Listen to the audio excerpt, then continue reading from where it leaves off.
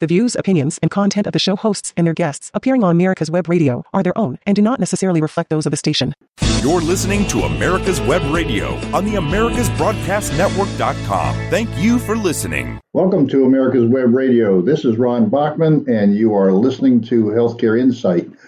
The healthcare insight that we're talking about the last number of months is not so much about free market healthcare replacing Obamacare, but about the health of the United States, our domestic policy, our foreign policy.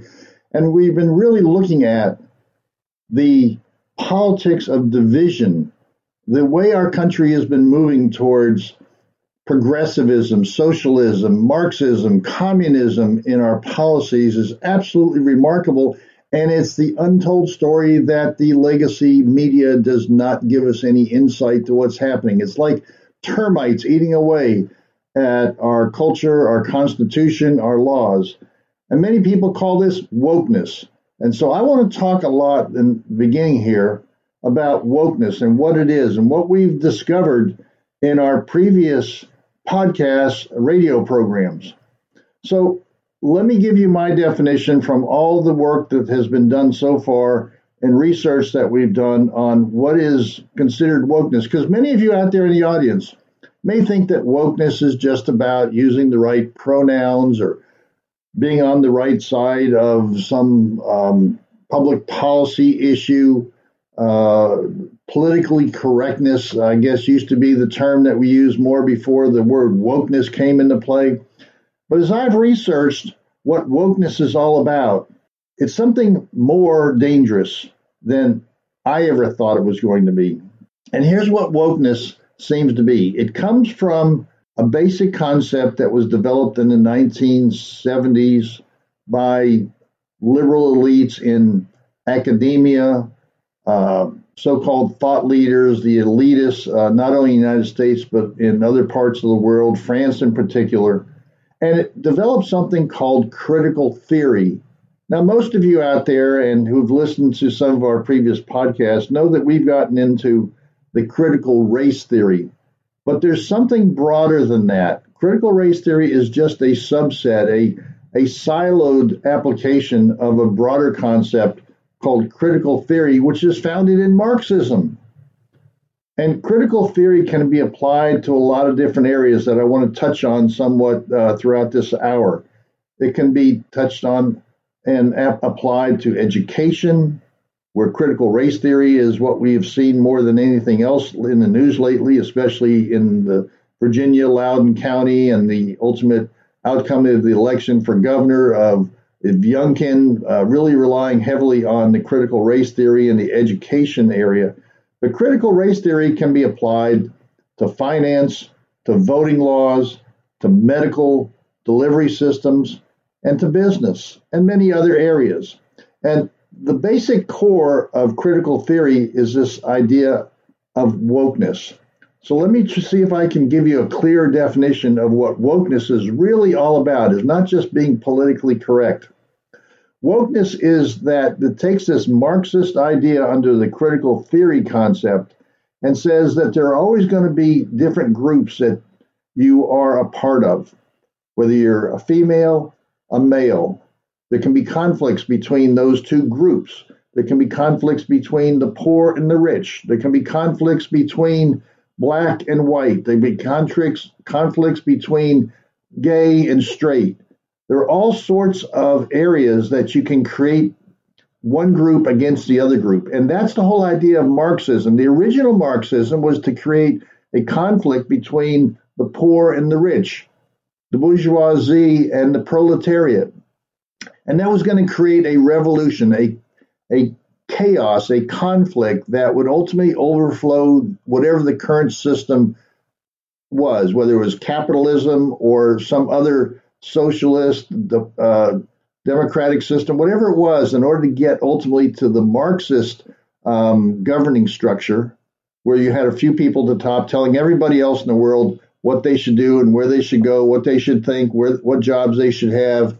Every aspect of human life under Marxism was going to be controlled by this central bureau. And so wokeness is the idea of recognizing these different groups and trying to create conflict and division among those groups.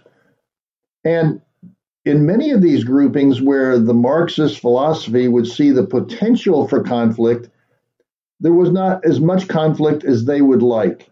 So wokeness is trying to get those people who the Marxist philosophy believes are being oppressed, that they're the victims, but they don't know they're the victims. So in order to stir the pot, to sort of pull the scab off the wound, whatever it is, they try to educate the people that they believe are being oppressed and telling them that they're oppressed, or maybe they didn't even know it. So they're trying to awaken that population that they're actually being oppressed, that there's systemic racism or whatever it is in the system that they didn't even know about or realize, but they ought to be angry about and be fighting against the other groups that are oppressing them. So they become woke. They never use the term awakened, but for some reason, they use the term woke, that people are woke in recognizing that they are being oppressed, that they're being suppressed, that they don't have the same opportunities. And it's not to help those people get ahead. The entire purpose of wokeness is to create division, to create conflict, to create anger and hatred among groups. That's why we have so much hatred going on in this country, because this philosophy has been going throughout our system. And that's the danger. So when people are complaining about critical race theory, they don't like the idea that if you're born black, you're supposed to be subjugated to the white culture, that you can't ever get ahead because these terrible white babies that are born that are next to you, because they're white in their birth, that they're automatically oppressors, that they have access to a system that you don't have. So that's the whole idea of division and hatred of the country, people who are patriotic versus people who are not, people who are religious and people who are atheists. Create any of these buckets of groups of people and pit one against the other so that you have everybody fighting. It's like a big food fight. Everybody's fighting against everybody else for some purpose. Now, you'll also hear the term sometimes used, intersectionality, which is sort of an inside baseball term, which makes very little sense to most anybody. But what intersectionality is that you are a member of several groups. You may be a female and you may be black. So you can be a victim for both of those. You could be a male and be black. So you can be an oppressor and you can be oppressed. So you get to choose what you want. That's why this whole idea as well fits in, that I get to decide who I am today. Do I want to identify as a black female? Well, I can do that. So now I can feel that I'm oppressed. So it goes on and on. So the danger that we're going through in this country is allowing this to continue, and we don't fully recognize what is really happening. Now, I want to talk a little bit more about an example of how crazy this critical theory can become. And because this is Healthcare Insight, I want to talk about the latest news about critical theory being applied to medicine. Now, one of the major organizations out there, the AMA, the American Medical Association, is recognized in the country as, the premier name and organization for doctors. The reality is it's only about 17% of all doctors, but they get most of their money by selling something called a CPT code. That is the coding system that doctors use to identify the diagnosis and treatment that patients receive, and they send that coding off to an insurance company, and the insurance company does a reimbursement based upon that code. Well, guess who buys that code and spends the most money on it? The federal government. The federal government really funds the AMA because it really doesn't get that much money from its member dues, because it's not that big a group in terms of the number of doctors that are members. But the federal government buys that system of CPT codes, that diagnosis coding system, and they apply it to Medicare and Medicaid, the two largest blocks of insurance in this country.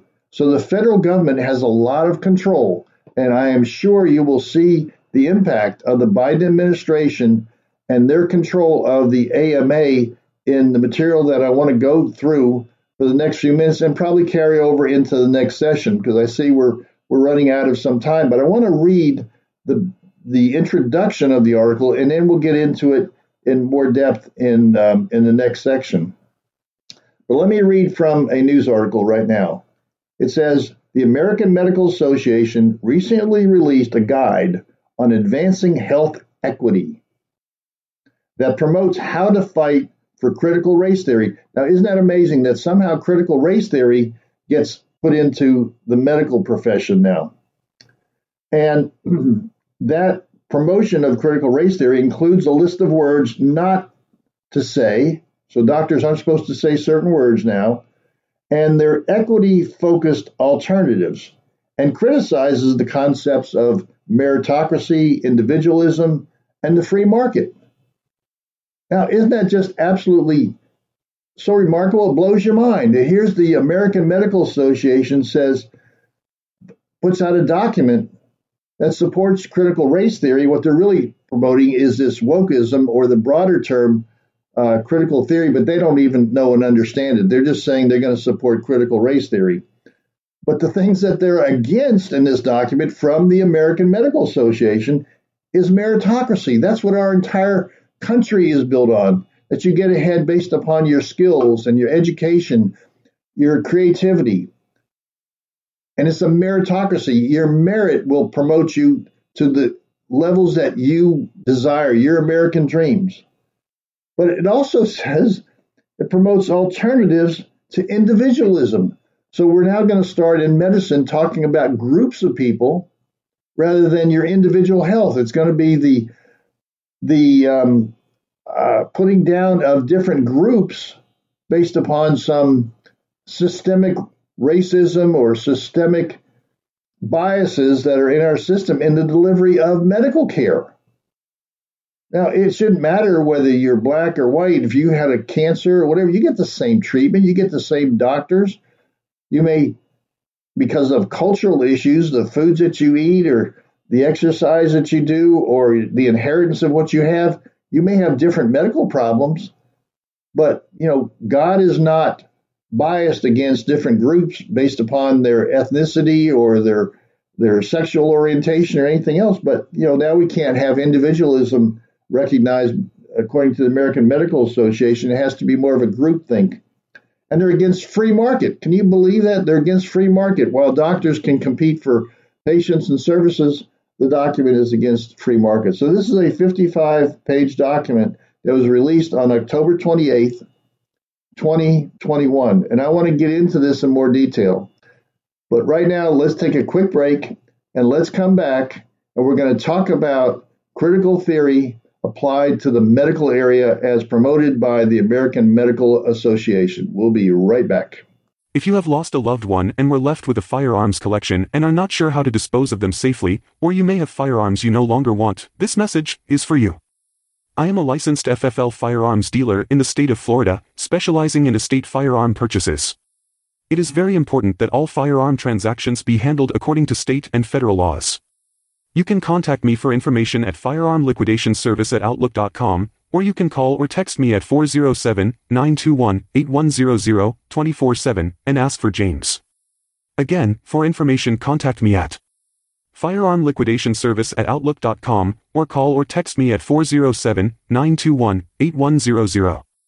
All communications are strictly confidential. If you live to serve and want to make an even bigger difference, consider joining the U.S. Army. With training in fields like medical care, linguistics, and engineering, an Army career can amplify your efforts with humanitarian opportunities all over the world. Plus, you'll receive competitive pay and incredible benefits, so you'll be taken care of, too. Learn more at GoArmy.com. You're listening to America's Web Radio on the AmericasBroadcastNetwork.com. Thank you for listening. Welcome back to America's Web Radio. Today, on Healthcare Insight, we are talking about critical theory, wokeness, and we're touching on how these concepts are developed and a part of the Marxist philosophy are working its way into our culture in a number of different ways.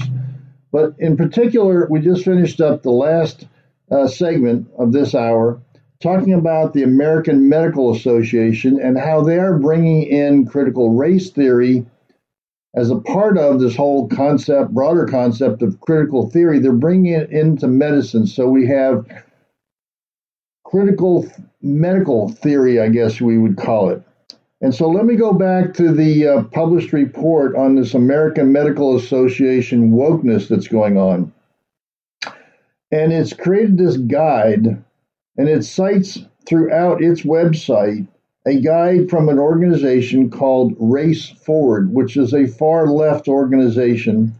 And they're trying to show a link as to how to combat people who are against critical race theory. So it's called A Guide to Counter Narrating the Attacks on Critical Race Theory. Now, who would have ever thought that the American Medical Association would be putting out documents to work against the idea that parents don't want their children taught that they are either victims or they're oppressors by the nature of their birth, of something that they can't change, of any sins in the past that may have occurred around racism, that has been fought and talked about, that over 660,000 Americans died trying to get rid of the slavery and the racism of this country. So we have been talking about this endlessly, but it's a point of irritation, of creating conflict that the Marxist philosophy wants to continue to promote.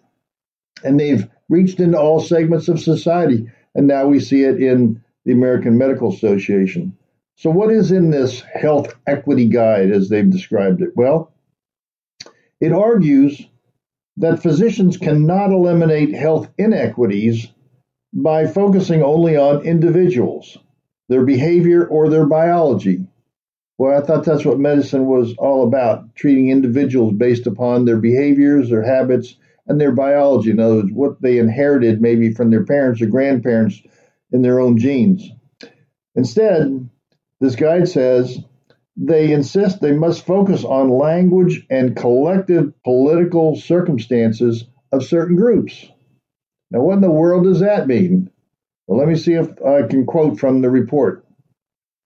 It says, given the deep divides that exist between groups in the United States, understanding and empathy can be extremely challenging for many because of an inability to really walk a mile in another's shoes in a racialized sense. In other words, we're supposed to treat medicine based upon thinking about, okay, if we were black, if we're white, we got to think like a black in order to properly treat people. If we're black, I guess we're supposed to think about it if we're white. If we're Hispanic, we got to think about whatever our patient is, as opposed to being able to bring technical knowledge to help deal with whatever disease or injury that person has.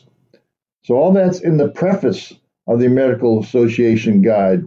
And it says, collectively, we have an opportunity, an obligation to overcome these fissures and create spaces for understanding and healing. So we have to understand the cultural issues that are there, as opposed to the medical issues that we need to deal with as a doctor. So the guide's release comes amid the cultural war battles over what critical race theory is and whether it's really being taught and advanced by schools and other institutions, and whether its tenets should be adopted broadly by society. So they're trying to push this from the medical perspective. One more group that says they support this idea of division and fight within the organization. Well, this is just the latest front in the left's campaign to inject critical race theory into every corner of America, says Jesse Anderson, executive director of the conservative Heritage Action, which is vocally opposed to the CRT, or the critical race theory. Now, notice that in the article, they have to identify anybody who's against it as being conservative, but the article didn't identify the AMA as a far left-leaning group that is beholden to the Biden administration because of the monies that the Biden administration pays to this organization for the CPT code. So they leave out the critical relationships and political structure of the AMA. Anyway, I'll go on here and read this article. It says, this document, published by the largest medical association in the country, is a brazen attempt to politicize the medical field and subject healthcare workers to far left speech police. So now we're going to try to control what doctors and nurses can say. And while the left continues to falsely claim that CRT isn't real, Americans are noticing what's happening, and they're fighting back. That's what happened in Virginia.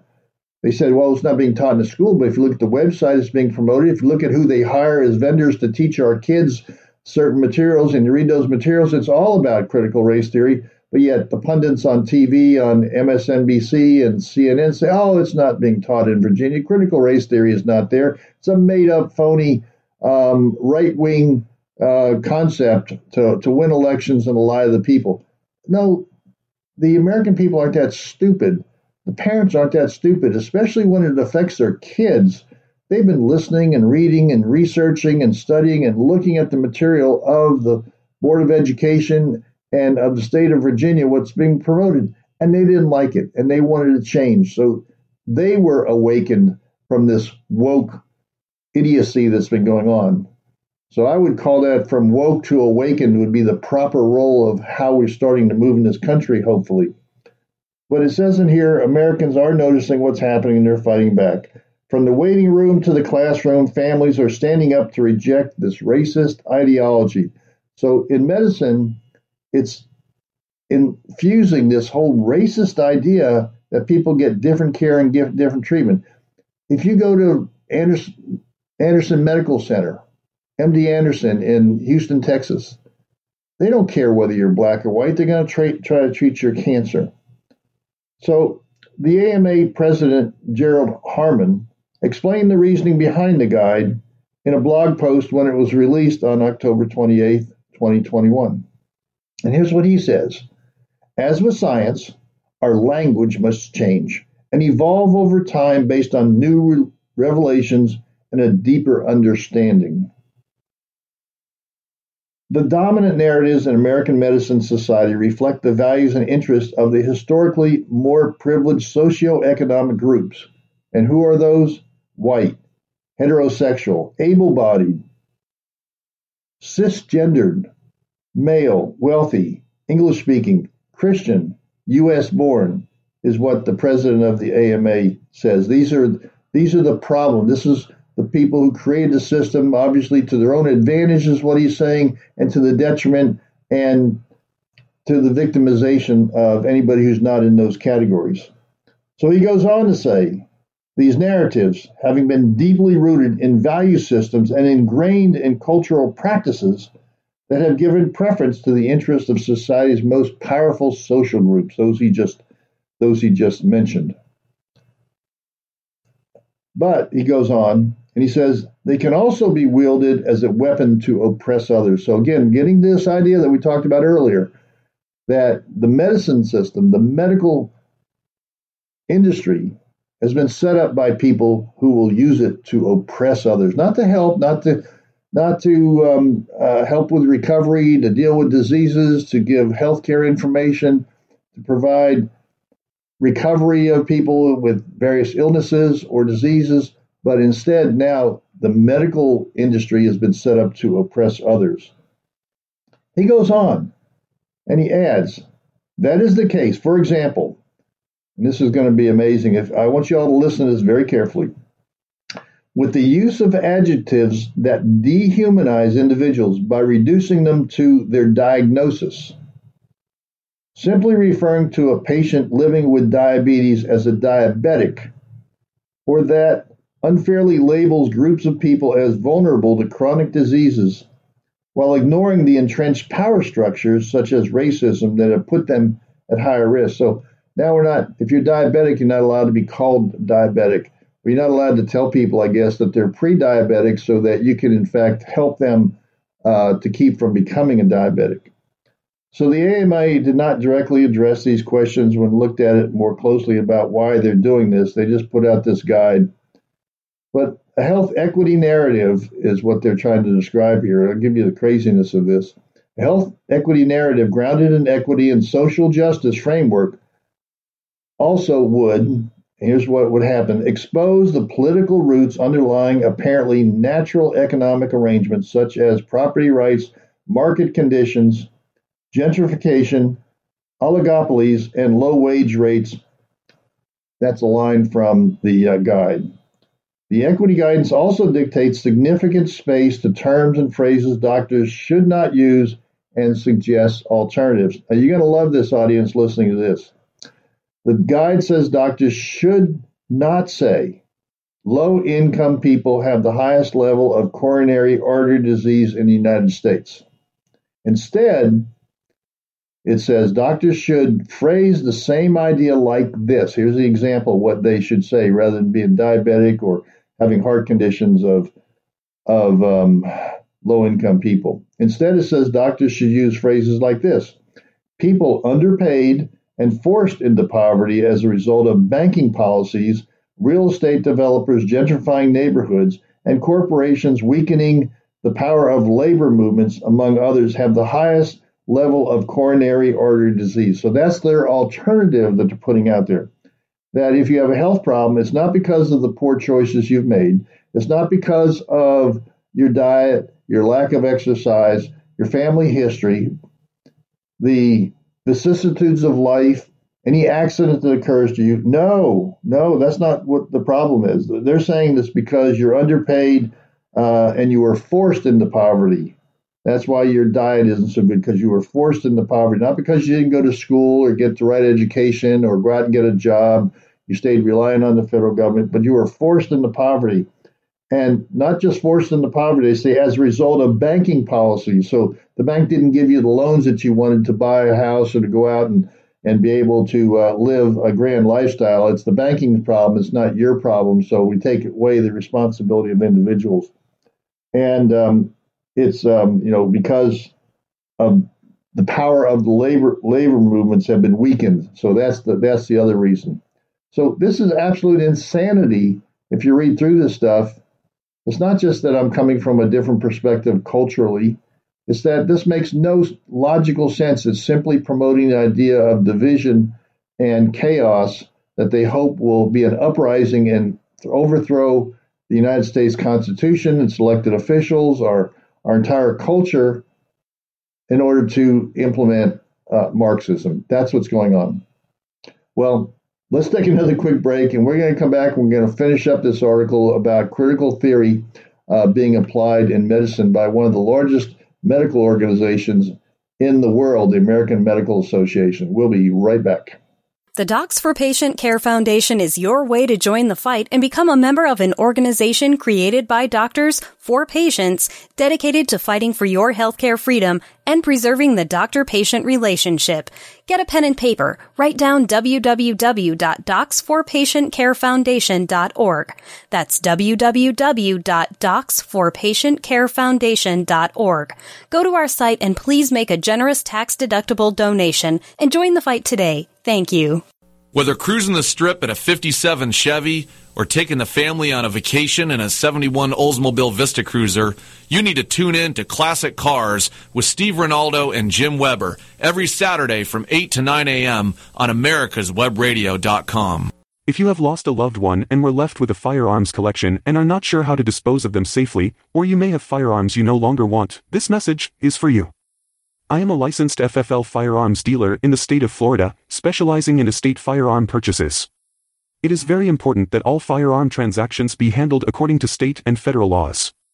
You can contact me for information at firearmliquidationservice@outlook.com, or you can call or text me at 407-921-8100 24/7 and ask for James. Again, for information, contact me at firearmliquidationservice@outlook.com, or call or text me at 407-921-8100. All communications are strictly confidential. You're listening to America's Web Radio on the AmericasBroadcastNetwork.com. Thank you for listening. The views, opinions, and content of the show hosts and their guests appearing on America's Web Radio are their own and do not necessarily reflect those of the station. Welcome back to the third segment of Healthcare Insight on America's Web Radio. I want to continue with this whole craziness of the American Medical Association infusing in its promotions the idea of critical theory, of critical race theory, that we no longer treat people as an individual, but doctors need to use certain words. So we're going to get into this, policing of language. It really is, anybody who's read the book 1984, where you have thought police and word police, now it's working its way into medicine as well. And they want to try to change the language so that it is more sensitive to the individual. Rather than worrying about how do we best treat people, how do we best keep the costs of healthcare down, how do we promote the growth of physicians and physicians' assistants and break down some of these silos between different parts of medicine that inhibit the ability for patients to get real care. I always like to say that in your business environment, when you're going to meet somebody, you may have to sit in the reception area. But they don't call it a reception area in a doctor's office. It's called a waiting room for a reason, because you have to wait on the doctor. They're the ones in control, and there's not enough doctors, not enough healthcare providers, and so you have limited resources to even go to. If you can find a good doctor, if you can find a good cardiologist, if you can find a good orthopedist. But instead of worrying about the supply of doctors, because so many are retiring and leaving this crazy profession as it's developed, now we're adding a wokeness dimension to the medical profession that's going to drive even more people out. So I want to talk about this guide, continue this discussion on what this guide for critical race theory that the American Medical Association has put out, and trying to create a language around the delivery of medicine. So let me go back to that guide, and here's some descriptions of it. Rather than using the word fairness, the guide suggests doctors say social justice. This is because it says fairness pays no attention to how power relations in society establish themselves, but primarily emphasizes outcomes with a predetermined or pre-given set of rules. Well, heaven forbid that doctors have a preset list of rules to go through to create a diagnosis and then to provide a treatment. So we now have to bring the term social justice into the delivery of medicine. Well, the report that they put out says an important distinction separates the ideas of social justice, which is a standard of rightness, and fairness, which is a more limited concept. That's what's in the guide. It says fairness is a hope of an outcome. But there are dozens of other examples in this document that are just as crazy as the one we talked about in the last segment. The guide also features nearly a full page at its beginning of a land and labor acknowledgement. What in the world is that supposed to mean? Well, the Medical Association in Washington, D.C. is located on land that is traditional homeland of a number of indigenous tribes. The Noctahotang, the Piscataway, the Pamunkey people. The Medical Association headquarters in Chicago, which based, is also on ancestral lands of indigenous tribes, such as the Council of Three Fires, as well as the Miami, the Cochuk, the Menominee, the Sac, the Fox, the Kickapoo, and the Illinois Nations. Gee, you think with this political correctness, this wokeness, that they'll give back that land, or they'll make very large donations of the money they're getting from the Biden administration to these tribes or to the ancestors of these tribes, to the extent that they are even there? Will they help them get off of reservations? Will they provide better health care for these individuals? I don't think so.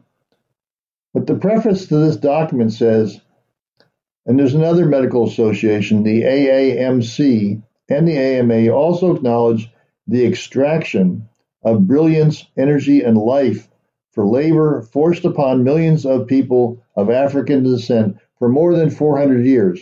So now they're going to pick at the wound of slavery, which we had over 660,000 people die to try to defeat slavery in this country, and we moved forward to creating equal opportunities and voting rights, and all our laws have been changed to be sure that we try to eliminate the racism that had been in our country. Our founding fathers were against racism, against slavery, and they built into that document what ultimately allowed everybody to be treated equally, because we are all equal in the eyes of God. We are given our rights through God, and He doesn't look at us whether we're black or white or any of these other groups to give us those rights.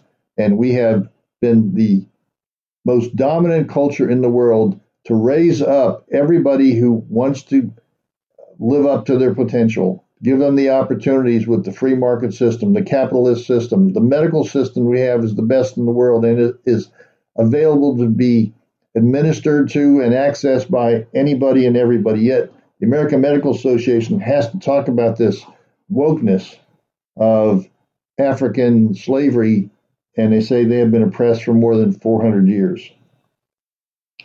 Well, the AMA is not the first major institution to back the critical race theory document from this company called Race Forward.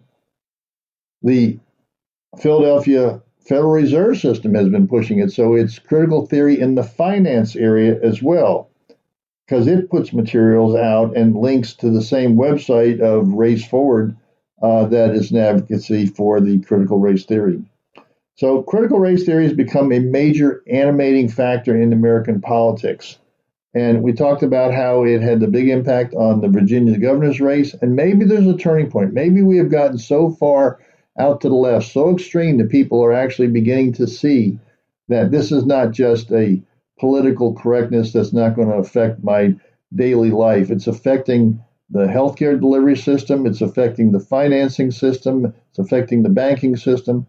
And for some of you who may have listened to a previous podcast, in the banking system, the Biden administration is proposing the head of the banking system in the United States. That's the Bureau of Finance and Currency, I think is the name of it. Maybe slightly different than that right now. But it is a Marxist who was trained as a Lenin scholar in the University of Moscow, and she wants to do away with the current banking system and have it taken over by the Federal Reserve, set up a board that would say where capital can be granted, where loans can be granted, how money can be spent nationally, what banks can do, get rid of all the small local banks that are competing for your business, and centralize it in the federal government. It is clearly a Marxist philosophy, and the Biden administration wants to do that. There's enough pushback, even by some Democrats. This person may never get in.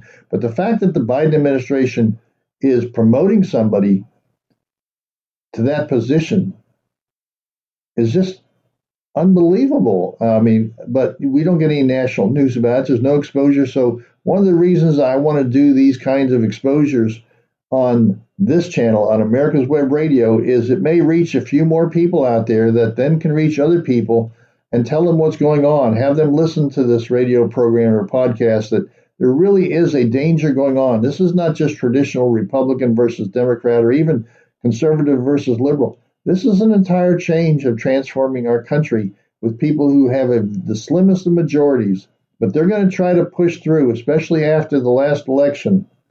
We're going to see people pushing even further. You know, there's a book out there that became popular during the Obama administration for understanding what was going on with that period of time. And it's called Rules for Radicals, written by Saul Alinsky, a Marxist. And what Saul Alinsky was saying, if you read his book, is that when you run into trouble, as typically would happen in our history, that we would look like we're going too far, he says, don't back off. Don't back off. Put your foot on the accelerator and go forward even faster. And that is what's happening after this, what otherwise would be an alarming election in Virginia, a repudiation of the critical race theory, a repudiation of this movement towards socialism and Marxism that's going on in this country. Instead, the Biden administration, which behind the scenes are people who are extreme left-wing liberals, if you want to call them that, progressive, socialists, Marxists, any of those would characterize most everybody, it seems like, that is behind the scenes and in the power of this Biden administration. They go forward even stronger. So the day after the election, for example, where the Democrats had been compromising down this second human infrastructure bill, as they call it, instead of trying to pare that down even more, questioning the value of it as it's creating greater levels of inflation and greater levels of concern that the government is getting more and more into debt. Instead, what did Nancy Pelosi do? She added a bunch of stuff back into the bill that had been taken out the previous week. So instead of slowing down even more, they put the foot on the gas pedal, just like Alinsky says, and now they're going to go forward with even more. So don't be surprised if you hear more and more stuff being put back into that bill, because this is going to be the last chance. They got 1 year left to try to get everything they can with the slim majorities they have. And it's only 2 senators that are holding this up right now from a Democrat onslaught of socialist Marxist policies, and that's Senator Joe Manchin and Senator Sinema from Arizona. And if they fall by the wayside, there's nothing stopping the socialist Marxists from what they would like to see done and how they would like to take over this country. So, folks out there listening to this, I hope I have given you in these first few sessions an insight as to how this country is moving, the dangers of how they're moving, and what's happening behind the scenes in many of the nominations and the creation of an infrastructure and people who are embedded, sometimes with lifetime positions. Sometimes they're going to be in the bureaucracy, and it's very hard to fire people from the federal government. So once they're in there, once they're ingrained in the system, they have the ability to write regulations. They have the ability to make people do what they want to do, and there's no law necessarily behind them, because the power of the money that's allocated by Congress gets put into the bureaucracy, and it's the bureaucracy that ultimately spends the money, writes the rules and regulations, and determines where federal grants go and where all this money is directed. And that's why people out there living their own lives, doing their own thing for their families, trying to create, a good career, a job, trying to get their kids through school, have a nice house, be sure the kids are properly fed and dressed and all those things. We don't have time in general. You don't have time, listeners out there, to get into all these details, but hopefully you'll spend a few minutes listening to podcasts like this to give you the insights. So I want to take another quick break, and I want to come back and I want to give some interviews on what's happening in Washington that supports all this stuff I've been talking about in these first 3 sessions. So we'll be right back after these commercial breaks. Hey folks, this is Victor with the On Point with Victor show. Make sure you listen every Tuesday 1 to 2, only right here on America's Web Radio, the On Point with Victor show. Remember folks, I'm not angry, I'm just right. And you can find out why every Tuesday from 1 to 2, the On Point with Victor show, only right here on America's Web Radio. Hello, my name is Rick White, and I'm the director of the Georgia Military Veterans Hall of Fame. I want to encourage all Georgia veterans to consider being nominated to the Georgia Military Veterans Hall of Fame. And if you are a Georgia veteran, and the definition of a Georgia veteran is either you were born in the state of Georgia, or you've lived here 10 years, or you were raised to right and joined the military in this state, you are considered a Georgia veteran. For further information, go to www.gmvhof.org, or you can contact me at 678-427-0915. We'd love to have your nomination for the Georgia Military Veterans Hall of Fame. Thank you so much. Ladies and gentlemen, boys and girls of all ages, join me, Roger B., every Tuesday at 1400 hours right here on America's Web Radio for the Locked and Loaded Show. We will talk about guns, weapons, ammo, gun accessories, prepping, and so much more. So be sure to join us every Tuesday at 1400 or 2 p.m. for Locked and Loaded on America's Web Radio. You're listening to America's Web Radio on the AmericasBroadcastNetwork.com. Thank you for listening. Welcome back to America's Web Radio, and we'll finish up this final segment of this week by continuing our discussion on wokeness in America. We've been talking about, in particular, the wokeness that's being infused into the medical society of all places. It doesn't seem necessary or appropriate, but the American Medical Association has come out with a new guide on how to promote critical race theory, or how to at least counter arguments that are against it. And you got to ask yourself why. Well, follow the dollars. The American Medical Association gets millions and millions of dollars from the federal government. So the Biden administration has a leverage over them to come out with concepts that support what the Biden administration wants the public to have to be controlled with. And one of them is critical race theory, language. And so, sure enough, the Medical Association put out a guide that tells doctors the kind of language they should use when treating patients and supporting the whole idea of critical race theory. Well, I want to turn in this final segment to a couple of items. The first, I want to talk to one of my favorite, very smart people, Victor David Hanson. And I want to talk to him and ask him the question about what will all this woke world look like as we go forward. So, Professor Hanson, what is your thought? Where is all this leading, and what's going to happen in future years as we continue to go down this idea of wokeness if we don't actually reverse it? What do you think is going to happen? I don't think anybody knows, but it's based on a lot of dubious assumptions. One is that merit never was really important, that it was just a construct. So if you want half of the new pilot training candidates at United based on race, it won't matter.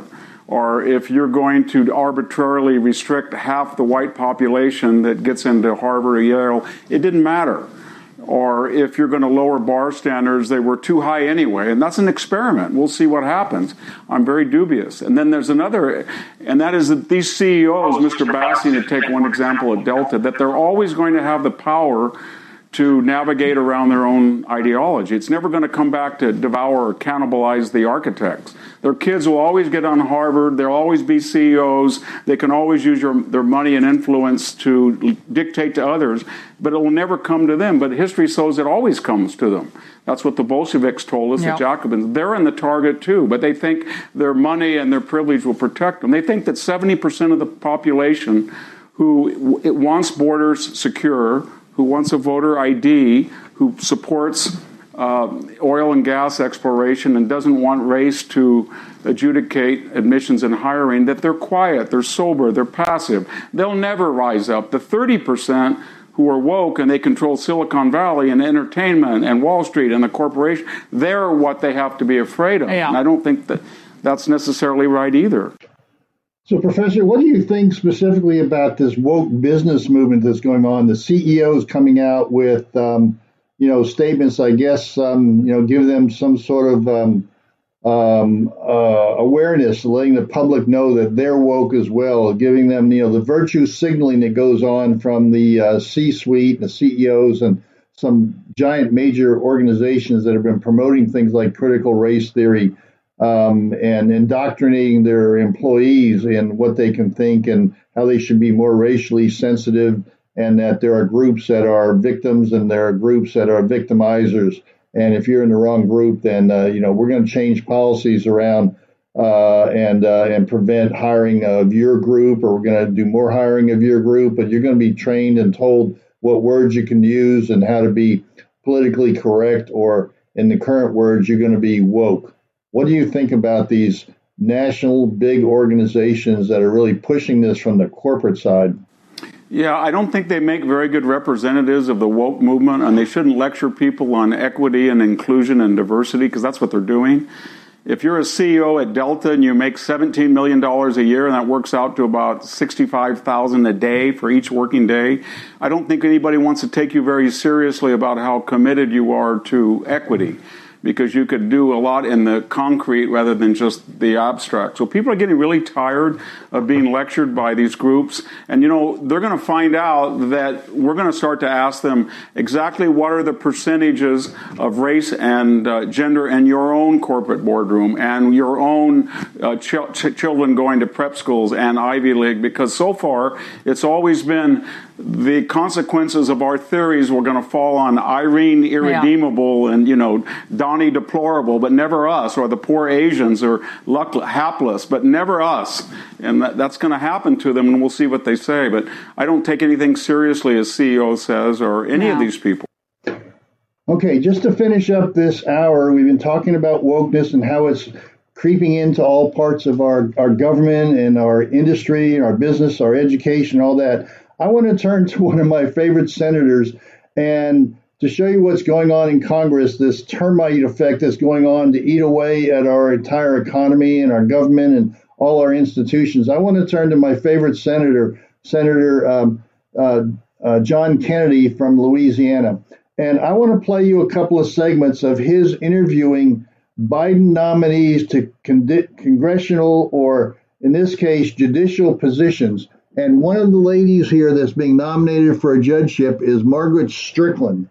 And I want you to listen carefully to how she does the politically correct wokeness thing around the idea of qualified immunity. That is, qualified immunity is not holding police to the same standard because they are in a very sensitive area of dealing with criminals and violent actions, stepping into situations where they might have to use force and that they then can't be sued unless it's so egregious that the qualified immunity, and that's what I call qualified, but they have immunity from prosecution except if it's so egregious. So listen to this exchange on somebody the Biden administration has put forward to be part of the judicial system, especially around the question of qualified immunity. Ms. Strickland, counselor, you do not believe in qualified immunity for law enforcement officials, do you? Thank you for the question, Senator. For much of my career, I have served on the board of the New Mexico Criminal Defense Lawyers. Yes, ma'am. But see, my time is so limited. You don't believe in qualified immunity for law enforcement officials, do you? So on behalf of organizations and associations that I've been in, we have taken the position that New Mexico, who is considering its own civil rights bill, should not. Let me ask you again. Do you believe in qualified immunity for law enforcement officials? So you personally? Well, any personal views that I have on it would not come into consideration if I were to be confirmed as a judge. Well, you spent your entire adult career arguing against qualified immunity, haven't you? Why did you help New Mexico? Why did you work so hard to get New Mexico to change it? Well, New Mexico was considering a new bill. Notice the wokeness of this particular candidate, which is true of every candidate that I've listened to the hearings on. They won't answer the question. They say, yeah, I may have been working on that as a private citizen, or I wrote a document when I was a professor, but that won't come into play with my judgments on the seat or the nomination for the position I'm in. It's all being able to lie yourself around getting nominated and then being voted in by the Democrats. It'll be all Democratic votes to get these people in. But if you want to talk about wokeness, this is a classic example. They won't answer the questions, but you know what they've been doing in the past, and it's going to influence their judgments when they're on the seat of a judiciary appointment. Let's listen to another one of these candidates, and you'll see the pattern develop. You know what systemic racism is. I mean, it comes up every day now in America. And do you believe that the federal judicial system is systemically racist? Well, Senator... You've been a part of it. I'm just trying to get an answer. Do you believe it's systemically racist? Senator, that's a question I cannot answer. You're a sitting federal judge right now? I am a sitting federal judge. How long have you been a federal judge? 20 years. And you've heard these allegations that all our institutions are systemically racist, and after 20 years you haven't drawn an opinion? But you don't have an opinion about whether the federal judicial system is systemically racist after 20 years? Senator, I have to say no. Wait, let me understand your answer. You think it's not systemically racist, or you don't have an opinion? No, I don't have an opinion. After 20 years? That is correct. And you want to be on the Court of Appeal? Senator, yes. Okay. Notice the obfuscation, the lack of answer to a very simple question, and the way they are coached, as every administration does, but it's just so blatant here with the Democratic administration making these nominations, knowing what their history was. That's why they got the nomination. They knew how they would rule, and they're ultimately on the court, that they were woke nominees. So let's listen to a final one here for the judiciary, a Mr. Sanchez, and how Senator Kennedy really hones in on some basic questions that he won't answer. I just want to try to understand the way you think and what your beliefs are. When, in your opinion, does life begin? Well, Senator, from my reading of Supreme Court precedent... No, sir, I'm not interested in the law. I'm interested in you. I want to get to know you. you're going to be on the Court of Appeal if you're confirmed. When, in your opinion, does life begin? Are you going to answer my question? Respectfully. Have you thought about it? About when life begins? Yeah. Yes. And what did you conclude? I conclude that as a judicial nominee and a sitting judge, I would not want those views to weigh into how I approach cases, and I would follow Supreme Court precedent and its guiding precedent. All right, I get it. Let me ask you your thoughts on another subject. Biologically, how many sexes are there? As I understand it, there are different views on that topic. I'm not asking about a case. I'm asking about you. Biologically, in your opinion, as a thinking adult, how many sexes are there? Senator, as I said before, my own personal views, I don't want them to enter into my role as a judge.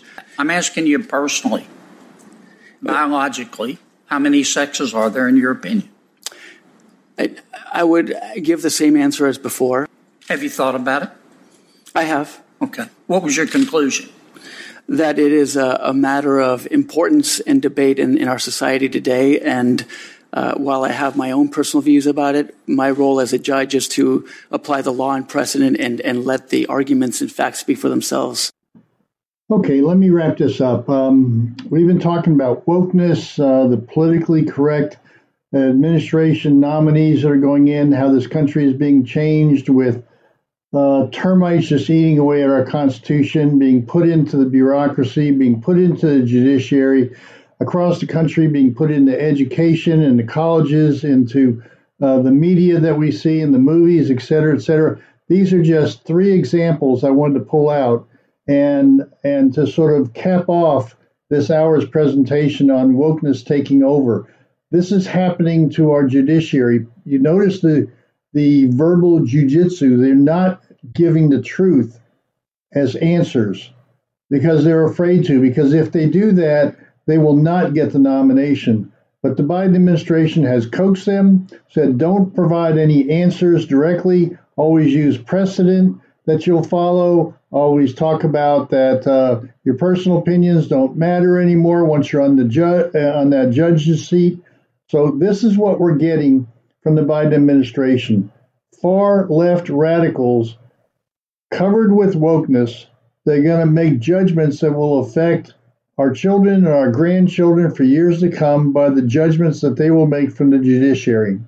I hope you've learned a lot today, and I hope you've been exposed to the ideas of craziness that's going on in our country. Join us again next week for Healthcare Insight when we'll continue to delve into these important topics. You're listening to America's Web Radio on the AmericasBroadcastNetwork.com. Thank you for listening.